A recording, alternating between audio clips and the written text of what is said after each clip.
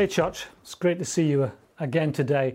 Just want to straight away just wish everybody a really happy new year. I trust that you had a good time celebrating over the last few days in your bubbles and all the different things that you had to do to protect ourselves against this virus. To be honest, I was a little sad because this year is probably just a handful of times in my life where I haven't spent New Year with my family up in Scotland and going out visiting people, as we call it, first footing, and seeing people in their houses straight after midnight.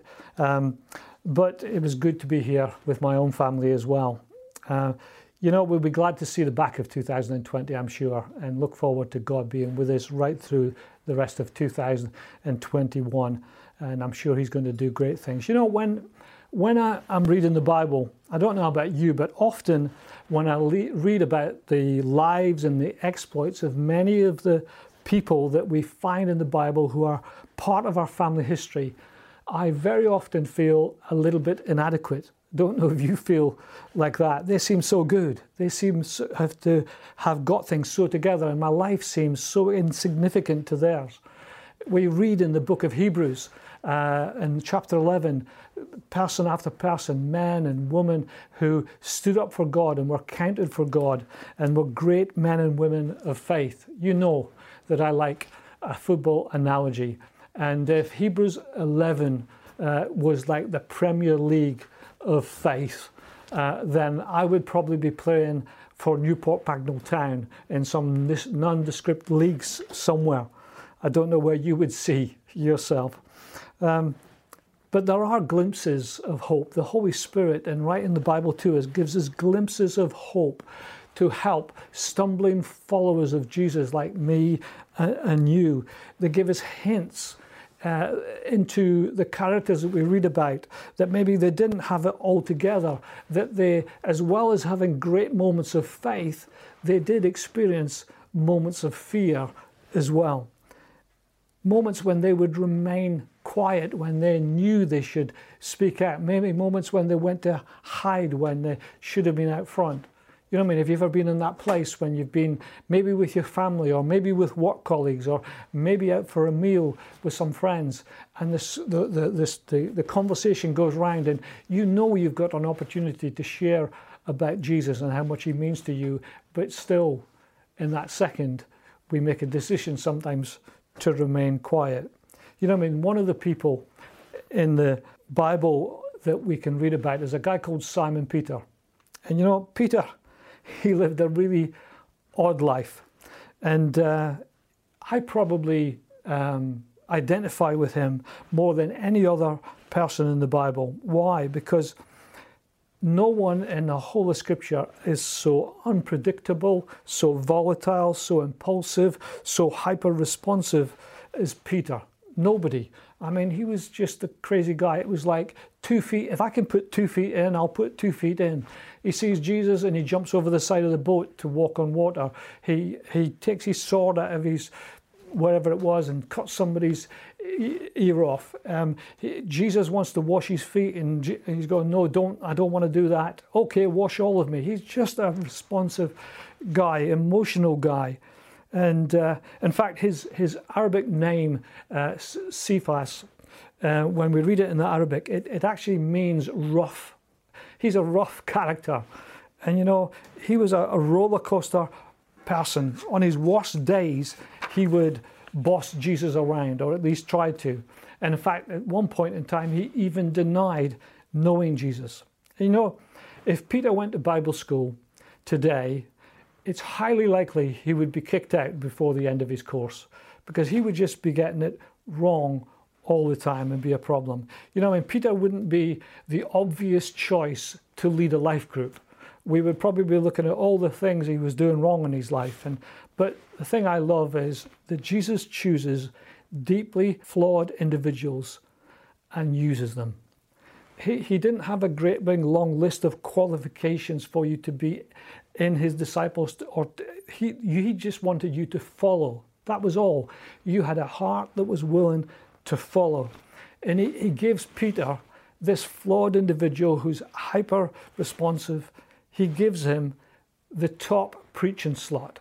I mean, if there was ever a preaching slot that you would want as a preacher, it's going to be on the day of Pentecost when the Holy Spirit has come. I mean, you could have said anything and people would have got saved. And he gave Peter, this weak failure, the opportunity to be the champion of his cause. And it makes me glad because it gives me hope. Peter, according to church history, he was martyred by crucifixion. And he didn't want to be martyred in the same way as Jesus. So he got martyred on a cross upside down.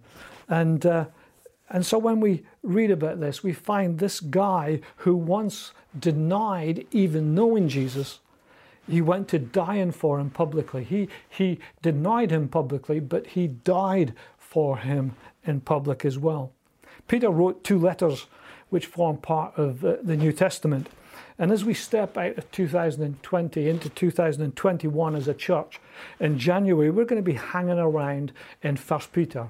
I would love for you to get your Bible out, go towards the end of the New Testament, you'll find it there, and just take some time, maybe every day, it's only a few chapters long, read through it, and you will get an impression of what we're going to be talking about over this next few weeks in January. You know, a few years ago, in one of our Christmas broadcasts, the Queen named the previous year her Annus Horribilis. I'm not sure if I said that right, but it was something like that. She was looking back at the year she's just had and said, just everything went wrong. Everything that could have gone wrong went wrong. And I think as we look back over 2020, I'm sure we would all agree in so many ways it's been a rubbish year. And even for a dyed-in-the-wool introvert like me, even I was going stir crazy in lockdown to be separated from so many people. And 2020 is gone, 2021 is going to roll in. But you know, the reality is that we don't know what the 2021 has in store for us. In same way that 2020 introduced new threats like coronavirus, it's likely that other things are going to come into our lives, our challenges that we may have. Unexpected waves are going to crash into our lives, and when we least expected. And I truly believe Peter and his letter gives us the wisdom that we need to do to be able to stand firm. And what we've called this series is Unshakable, to stand unshakable in times of trouble. If you add all the verses together in Peter's 2 letters, you get a short amount of verses, 166 verses. And although they're brief, I really believe that they're power-packed and they're useful for us in our life and our experience at this time. And the people that he wrote to at this time, they were living in pagan cities, which meant that to live as a Christian made them look a little bit odd. And I think that's maybe how we as Christians, I mean, as we live our lives out following Jesus, we probably look a little bit odd to the people around about us. Here's how Peter started his letter. He goes, Peter, an apostle of Jesus Christ, to those who are elect exiles of the dispersion in Pontus, Galatia, Cappadocia, Asia, and Bithynia. You know, many of the letters that we read in the New Testament, they were written to specific churches in one place. For example, Rome. And Rome, it's expected that there was probably 5 or 6 or maybe even 7 house churches meeting in Rome. They didn't meet in one central place, but they met in up to about 7 different homes. There was probably about 50 people in each home, but the letter was read out at one place in Rome. But Peter was writing to churches over a vast region in what today is modern-day Turkey, an area that is bigger than the whole of England. So all these churches were spread out, and people would have taken the letter from one church to the other so everybody could hear it. And in a sense, these Christians that we're talking about now, they were born out of trouble. These are the Christians that we read about in Acts that were scattered from Jerusalem because the persecution was so bad, and they moved out and they took the gospel with them wherever they went. And they started communities of faith in the towns and the villages and cities that they went to. They didn't need a specialist with them. They didn't need a church planter. They didn't need an apostle. They just went individually by themselves.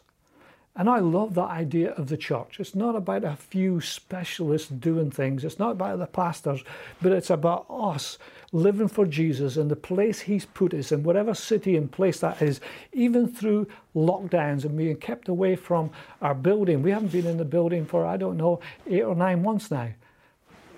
But the church doesn't close down because we are the church. And we live out the community of faith where we're at. And making matters worse, they were facing a load of troubles and trials and temptations. And on certain days, they were experiencing difficulty. It wasn't like persecution, like you watch the old films and the Romans persecuted the Christians. It wasn't like that sort of persecution. It was the persecution that they experienced from the people they worked with and their neighbours, because they looked so much differently and they behaved so much differently. And I have a feeling today that a certain group of section in the church, if they saw people experience suffering in that way, they would probably say, oh, well, they've missed the will of God for their life, or maybe there's sin in their life, so maybe God is punishing them. But I don't believe that for 1 minute, because we all experience persecution and trials and difficulties in our life. And right at the outset of this letter, Peter wants his spiritual family to know that they may be a long way away, they may be in another land, and they're facing extreme hardships. But God had not forgotten them. He'd not forgotten them. He calls them, now look at this phrase, he calls them elect exiles. On first look, that looks like a bit of an oxymoron, 2 words that shouldn't be together. The Greek word for elect there is ekletos, and it means selected, chosen, especially loved. Elect. You're selected, you're chosen, you're specially loved. And exile, it means feeling rejected, isolated, strangers in a foreign land. So the two things don't seem to come together. But he's saying you're precious to God, even though you're not in a foreign land and a long way away. You're not rejected. And as we read the rest of Peter, we find that he returns to this whole idea of the chosen, the ekletos, in the next chapter, 1 Peter 2, verse 4, as I come towards the end. Here's what he says.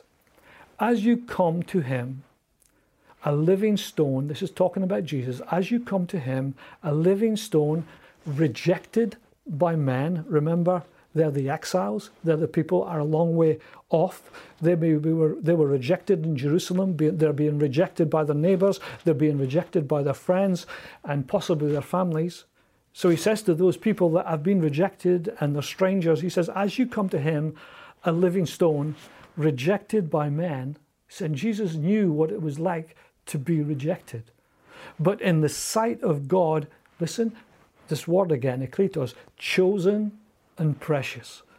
So Jesus was rejected by men, but he was held chosen and precious by God. Then he goes on to say, you yourselves, like living stones, are being built up as a spiritual house. You're part of this thing. You're not out by yourself, far away from everything else, but you're part of this house that God is building called his church in this earth. You're to be a holy priesthood, to offer spiritual sacrifices acceptable to God through Jesus Christ.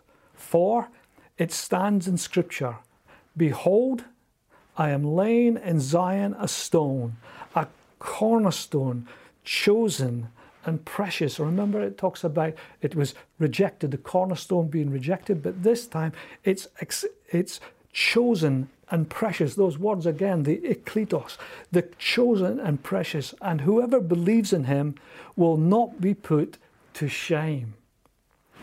But again, coming back to this word again, chosen, but you are a chosen race. You're valued. You're a royal priesthood. You're a holy nation, a people for his own possession, that you may proclaim the excellencies of him who called you out of darkness into his marvelous light. Isn't that amazing? I mean, you might feel a million miles away from God at this moment in time, and you might not even know God, but he loves you, and he says that he's chosen you.